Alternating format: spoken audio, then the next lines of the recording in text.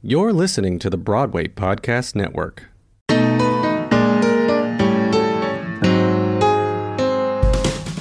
Welcome to the Broadway Gives Back podcast. I'm your host, Jan Svensson. This podcast spotlights Broadway actors, shows, and organizations in their pursuit of social impact and philanthropy. Join us as some of the brightest lights on Broadway share their stories about their favorite charities and how they got involved, and the people and the causes who benefited from these philanthropic efforts.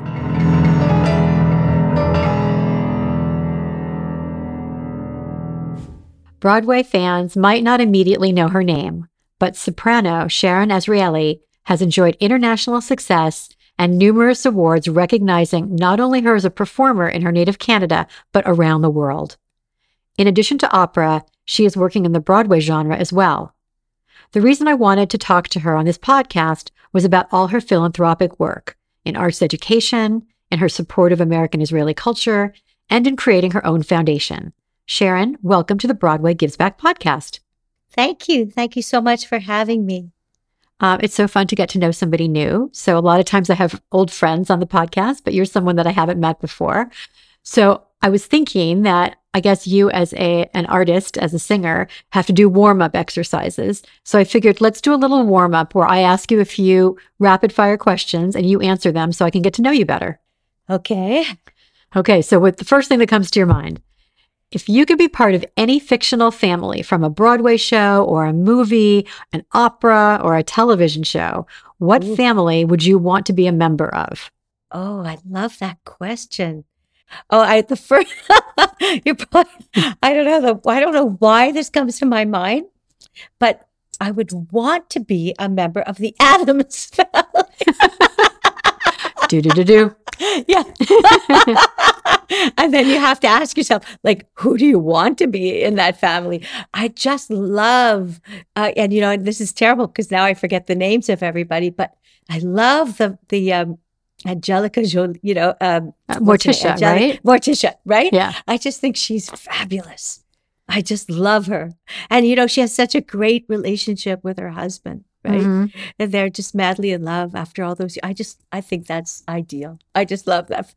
Okay, I love this answer. No one has ever said that before. So thank you for that. Sharon, what are 3 words that you would say describe you? So, I think the first one would be persistent, right? Persistent. Because I've been in this business or career for a really long time. And you have to be persistent, right? In order to do that. The second one is, I don't know if it's either stupid or not stupid, depending on the day, right? Because you have to be smart in some ways. And then I would say, so maybe that's the first one. But then on the other hand, you have to have blinders on. You know what I mean? In another way, so that you ignore the difficulties in a certain way. I don't mean stupid, but I mean pointedly, willfully ignorant. If you were aware, or if you choose to be aware of all the difficulties, you'd probably give up, right? Right. Right? Right. So I think that goes with persistent. So yes, I see it. I see the pattern here. I'm sorry. No, that's good. Being No, that's good. I think we're going to go with persistent. Well, yes, but a smart kind of a persistent, because you have to choose your battles, and you have to choose your road. So, where's your happy place? My happy place. I have a few. I think you have to have more than one. So a happy place can be, half an hour of meditation. Happy place could be half an hour in the, giving my grandson. I have a new grandson. Oh, congratulations. So yeah, my son got married very early, and then he had a baby right away. And so now I have a baby grandson. And so giving him a bath is one of my best happy places. A happy place can be, exercising in the pool. I like the grandson happy place. Yeah. That sounds wonderful. That's one of the best. Yeah. So being an artist, I have to ask you, what is your favorite music or song, or is there something special where you just hear something and it's like, that's it. That's the ultimate for me, or that touches you more than anything else? So you're asking all these wonderful questions, and I would have to say, it depends on what am I working on at the moment. And I'm so lucky that I have gotten to work on such great music throughout my career. And also I'm lucky that at each moment or each time in my life, what I have gotten to work on has been what I have loved. Or let's say I have loved everything that I've gotten to work on. But I've also, chosen, like I remember when I was first starting, I just had graduated from Juilliard, and I was offered to sing Lulu by Berg, at the Canadian Opera. And I said no, because I didn't love it. And I was lucky enough, or maybe arrogant, I don't know. I just said, you know what? That's not why I went into opera. And I was so, so lucky that the next thing that they offered me was to cover Juliet in Romeo and Juliet and Mimi in La Boheme. And I was like, yeah, that's more like it. And so I was so lucky that I got to sing those kind of roles. And so at each step, I would say I was lucky that I loved the music that I got to sing. And so recently, just now, I just made an album of Michel Legrand music. So I'm moving into jazz now, and I love it. I always have loved jazz, and I just love this music. It's wonderful. Or I just made this album with the legendary Frank Wildhorn, and I'm going to be making another album with him this year coming up. So I'm lucky. I love this music. That's awesome. Yeah. What do you most give a damn about? Oh, I mean, these days there's a lot to give a damn about. yeah. Well, you don't want me to get started. Well, no, these are the short questions. We'll get into the longer questions later. So is there one thing where you just go, I care most about this right now, Yeah. Well, if you had to, I don't want to get into a whole political conversation with you, but I was the first female cantor in Montreal, and so if you had to make me take a stand on something, it's probably going to be women's rights. So I don't want this to be, because we're talking about arts and philanthropy, but it is somewhere in the women's rights discussion. Great. And what would you say you're most grateful for today? Oh, I think I have had the luckiest life in the world. I'm so grateful that I was able to lead a life in the arts. Yes, yes, thank God. Yeah. Yes. Well, I was reading about your background, and I'm so impressed because it seems that whatever you do, you really dig in, whether it's professionally, artistically, and you also philanthropically, you dig in and you do the work. You don't just put your money into it. You put all your energy into the causes that are important to you. So before we jump in and talk about that, I want to talk to you a little bit about your background and your childhood, because typically that informs so much of why a person does become an activist or a philanthropist. Yeah. So can you tell us a little bit about the young Sharon? Yeah. Thank you. Thank you. Well, my father was a Holocaust survivor. And my mother was too, by the way. Oh, wow. My dad was born in Poland. Where was your mom born? Vienna. Oh, wow. Wow. Yeah. So I don't know, maybe you have a similar experience to mine, but growing up, my father didn't like to talk at all about his experience. And I think I didn't even know that my father, I think we thought that my father was born in Israel, actually, until I was 16. And we only found out like by accident. It was this big drama. He just didn't like to talk about it. But I was not brought up with money at all. My dad didn't, really become successful until a little bit later in my life. And he didn't want me to be a singer. So that was the big sort of story of my life, that he didn't want me to be a singer. Being a performer is not a valued sort of profession in my family. Architect, Indian chief, doctor, lawyer. Right. That would have been much better. So he said to me, I'll give you voice lessons if you get into Juilliard. And that's a bit of a catch-22 because, in order to get into Juilliard, you sort of have to already know how to sing. So my first degree was art history. My second degree was I could draw. I could have probably been an architect. But I really had that thing in my belly, that fire in my belly that I really wanted to sing. So I left. I went to New York City. And I made jewelry in the streets. I ran from the cops. I worked a few jobs. And it took me 3 auditions to get into Juilliard, which, I look at my... Persistent. That's why I was saying that. So my parents were very philanthropic, and we are, as a family, we do give back in terms of education, and we... we have this very large foundation now. And so, but I would say that our focus is absolutely on education. And me personally, my focus of my personal philanthropy is absolutely education. And I love to teach and women and children. We're going to come back to that in a minute, but I want to talk a little bit about your career first. So Juilliard, that's so impressive and so interesting. Yeah, but I was accepted to Manhattan School of Music. I was accepted to Indiana, all these other places, but that wasn't good. That wasn't good enough. Well, I have to tell you, my mother was a huge opera fan. I mean, she loved it and she played it all the time. It's a bit foreign to me. So you're going to have to take me sort of through, your career in opera. And then, of course, I really want to hear about your work in Broadway as well. I don't think there's that much to tell. I mean, I got out of school and I was lucky. I immediately started a career, Canadian Opera Company, Sarasota, Opéra de Paris à la Bastille, and I was very lucky. And I started a good career.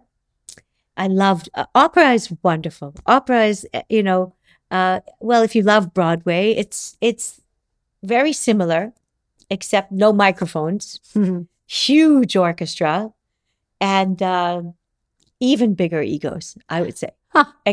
Even bigger, except that the egos are mostly the conductor, not really the singers. The singers, I would not say have the biggest egos in opera, because you're a team. It's a team sport. Right.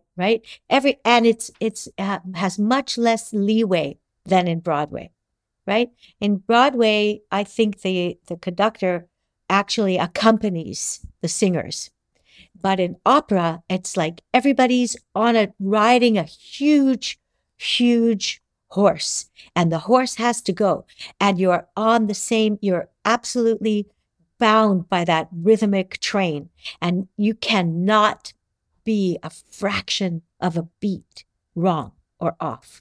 It's like, when you're jumping rope and you've got to get in, you've got to get in exactly right. And depending on the opera, it can be extremely complicated. Not to mention that the orchestra can look at their music, but the singers are all memorized in their music. They're memorized in their language. They're memorized in their words, and they have to be totally precise. That's so interesting because you're right. Like Broadway, it's very collaborative, right? With the people on stage, but also with the band or the orchestra, depending on the show. So this, I understand that now. Like your wave that you're surfing is the music, right? Yeah. But in opera, I don't think people understand. And so some of the larger opera houses, like the Met or the ones in Europe, they still have a prompter, right? Who is it's like this wonderful person who knows every word of every, like, for example, the Metropolitan Opera is such a huge house. It's 5,000 seats, right? And by the time you're singing all the way back there, there's actually acoustically a lapse in time so that you're singing. And if you look at the conductor's little hand all the way, maybe it's like a quarter of a mile. Okay, by the time you reach him, you're going to be late. So you actually can't look at the conductor. You have to look at the prompter. And the prompter, this little person in their little booth under the stage, is telling you when to actually sing. And they're giving you thank God they're giving you the first syllable of your word, because you want to be actually in the timing with the prompter, not the conductor, because the conductor is conducting the orchestra, who's actually way far ahead of you. Do Wow. you understand what I'm Yes, saying? I do. This is fascinating. I didn't expect to learn so much today. This is Right, great. Yeah. but in a Broadway production, you don't know where the band might be. The band might be up above you. They could be on either side of you. They could split up they can split them up, but you have a mic on you, and you have ears in you, and you know, and you have teleprompters right on either side of you. So you have a much more collaborative feel. You're like inside of the band, right? Right. And nobody's going to really go on without you. But in opera, if you screw up by 1/2 of a beat, 1/4 of an eighth note, whatever you do, bam, they're going on without you. They don't care. Wow. The show must go on. Uh-huh. In opera, that so much more applies than. Do you know what I mean? Yeah, that's so interesting. Tell us a little bit about your Broadway work. So in Broadway, I mean, I have not been lucky enough to be actually on Broadway yet. It is a dream. It is a really big dream of mine. Played in Atlanta, in Southeastern Savoyards, in Gilbert and Sullivan. I loved it. I did actually with Atlanta Opera. We did Gilbert and Sullivan. I did do a lot of recording for Off Broadway in the Fiddler on the Roof recording. And I've done Broadway recording with a great, brilliant, wonderful conductor, Marvin Laird, and with the Frank Lee Sharon recording with Frank Wildhorn. And the orchestrator for that just had his show on Broadway, Jason Howland, amazing, wonderful orchestrator and arranger and composer. And I'm about to make my second Frank Wildhorn album. So, and I have things that I can't say yet, but I hope no spoilers. I hope will happen. So I'll be back. I hope to tell you. I hope so. Yeah. Let's talk a little bit about your philanthropic work. So let's go back to education. It's interesting because people get involved in different causes and charities, and there's usually like a reason. It touches them because they had or they didn't have it, or a family member is impacted by something. But education seems to be one of those things where pretty much everybody can rally around the fact that education is really important. Arts education, not everybody values that the same way, as we know here in America. But I'm a huge, arts education to me is just so important because it informs so much of who you are as a person, right? Yep. Whether you have, I have no talent whatsoever. So, but don't say that.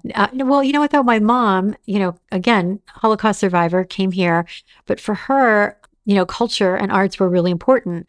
So growing up in Los Angeles, we went to the opera, we went to hear, orchestras, we went to Broadway shows that were on tour here, we went to art festivals. So she felt like arts education was part of sort of my cultural diet, and that was really important. And there's proof that does make you a more well-rounded person, a more empathetic person.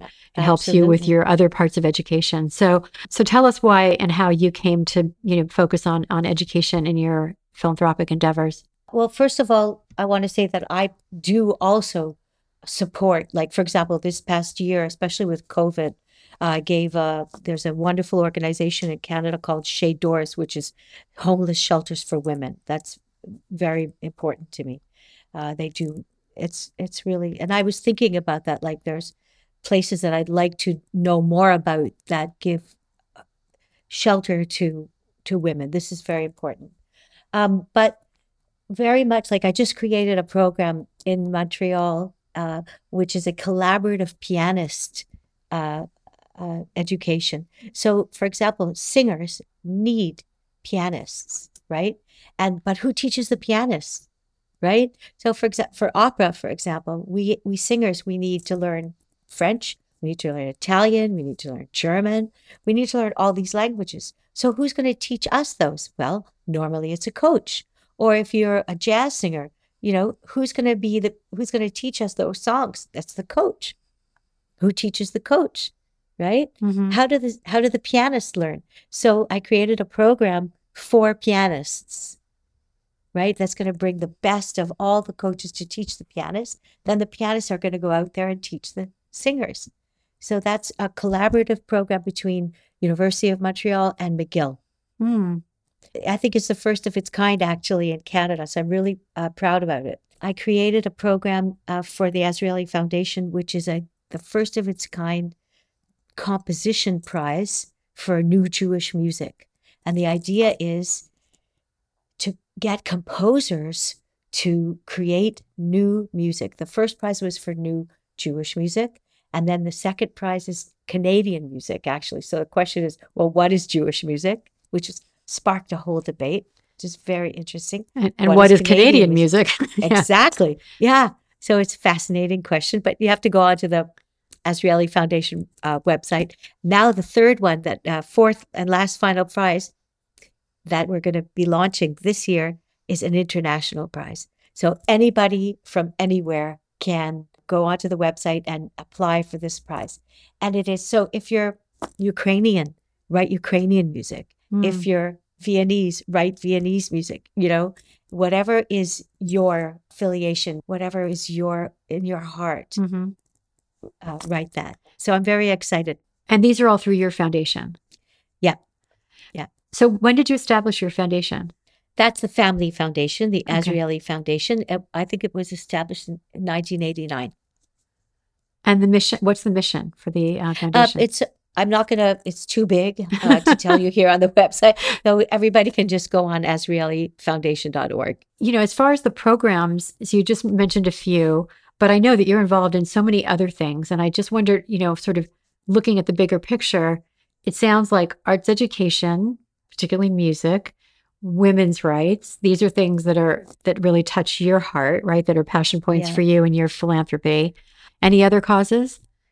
Children. I think that, so another thing that I really got into this past 2 years, there's a program that was started in Venezuela, and now the biggest success story is Gustavo Dudamel. I'm sure you've heard of him. Yes, absolutely. So it's called El Sistema, right? And they took these kids, off the street, and they gave them basically toy instruments, and they made musicians out of them. And so we've been trying to do that in Canada. I sang in Miami 2 years ago, I think right before COVID. And the conductor was a very big proponent of this. And it's something that I'd really like to get more involved in.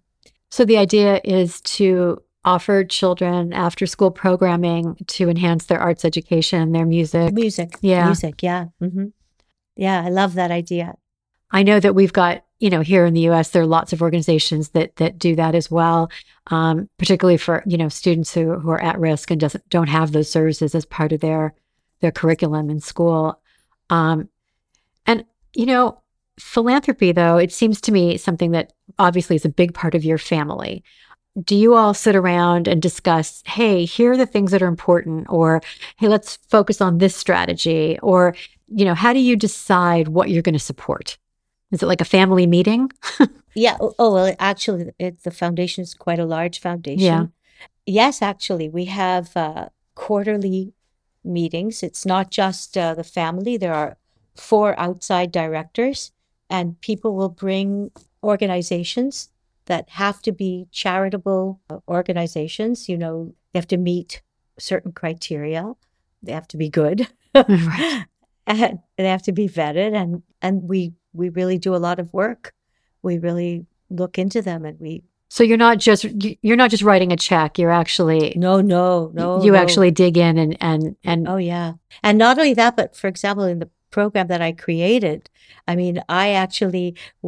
sit on an advisory council, and we have juries for each of the prizes, and I spend many, many, many hours per month. The applications for the compositions come in, and I have to actually go through each one to see, do they meet the criteria? No, it's a huge job. Yeah, it sounds it's really, and making the commitment to, that time commitment, that's a big time commitment. Yeah. The listeners to this podcast, they often ask, we don't have a big bank account where we can write lots of checks. And we don't have a social media platform where we can talk about things that are important to us. What advice would you give people listening to this podcast about how they could become more philanthropic? I often hear people say, just get involved in some organization that you like. as a volunteer, you know? So, for example, one of my favorite orchestras that I've tried to help is a local orchestra, you know, where I actually grew up because my father was friends with the first violinist when he was young. Mm. And then when I was first becoming a singer, the conductor actually gave me one of my first jobs singing.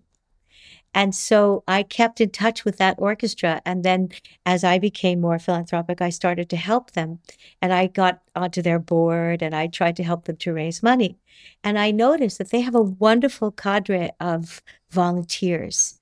And so what I would say is to people who don't have a lot of money to help, you know, in terms of just money, find something that you love. Like if you love going to the opera, then maybe they need volunteers in your local, if you have a local opera company, or if you love going to theater, maybe there's a local theater that needs people to help, I don't know, give out programs or to help to be on their PR. I think every organization locally can use volunteers. That's what I would say. Give local. Get involved. Yeah, so participate locally. Yeah. Yeah. A lot of people, that's really good advice. Give time. Mm-hmm. If you don't have money, give time. Oh, nice quote. And plus, it's a beautiful community building exercise. And I think, you know, another thing that happened with COVID, everybody has been in their house, you know, for 3 years. Everybody's been, you know, quite say like stuck at home. And I think that everybody's dying to get out a little bit, you know, but also afraid. So maybe people are afraid to go into the theater, but maybe there's a way, sort of an in-between step, you know. So maybe the local theater has a meeting, you know, where it's not, you know, hundreds of people, but maybe it's just 10 or 20, and you can get involved in their board. Do you know what I mean? Yeah. Well, also, yeah, I mean, it's funny because we've been talking about this. So re-entry into the real world, you know, I mean, some people are just like, okay, I'm ready. And they just, you know, boom back in. But I know that I, you know, have, I had to go slow to get back into the world again. Because I was so used to sort of this different life, this different beat to my life, right? Yeah. And different cadence. So it's taken me a little bit of time to sort of jump back into the, you know, New York crazy scene again. Yeah. A lot of people are not ready to go into a closed room with 300 people. They're just not. Like I noticed in performances, like especially older people, you know? Yeah. So, but yet they crave, you know, the community. Absolutely. And doing it locally is smaller and maybe more manageable. So, I mean, I think the idea of giving locally and being part of your community is definitely something I keep hearing as a theme about people wanting to give back, starting locally, starting smaller. And you're right, after COVID, that could be a nice first step. One of my local philanthropies that I help with was doing small concerts, going to people's houses and performing in their backyards, and performing, like a few neighboring people would they would perform in backyards for like little neighborhoods, you know. That was really nice. That's really nice. Yeah, that's very nice. Any last words about the idea of giving back and philanthropy and just doing good in the world? Yeah, they say that the more that you do, the more it helps you, yourself. I don't know. I think it's probably true. I think it's probably true too. So in which case, you do a lot. So I hope you feel really good about yourself, because you should. Yeah, I think. And the other thing I would say is do what you love. Thank you. Well, I loved having you on the podcast. Thank you so much. Thank you so much. Thanks for listening to this episode of the Broadway Gives Back podcast. Broadway Gives Back is part of the Broadway Podcast Network. Special thanks to my producing partner, writer, editor, and friend, Jim Lochner. And thank you to everyone at BPN, including Dori Berenstein, Alan Seals, and Kimberly Garris. I'd also like to thank Julian Hills from the Bulldog Agency and Eric Becker from Broderick Street Music. If you like what you hear, don't forget to subscribe and rate this podcast wherever you stream your podcasts. You can also follow Broadway Gives Back on Facebook and Instagram at Broadway Gives Back Podcast, and on Twitter at Broadway Gives. To learn more, visit bpn.fm/Broadway patreon.com/Broadway Gives Back. Thanks so much.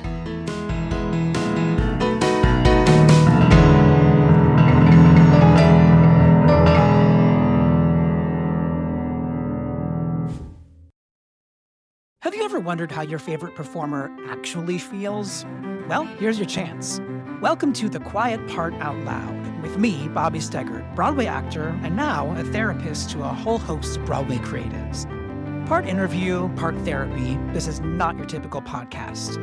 We'll go right to the heart of things with some of your favorite artists, what they still struggle with, what lessons they've learned, what they haven't figured out yet. There's enormous power in saying the quiet part out loud. Are you listening? Hey, it's Leslie Odom Jr. here on the Broadway Podcast Network to tell you about the Rise Theater Directory, a program of Maestro Music. Rise is a national online resource designed to connect and empower backstage and administrative and creative theater professionals from underrepresented backgrounds. If you work or aspire to work in the theater community, this can help you find your next project. And if you hire theater professionals, search the Rise Theater Directory to find your next team. Create your profile now and get more information by visiting risetheater.org. That's theater with an RERISETHEATRE.org, because only together we rise.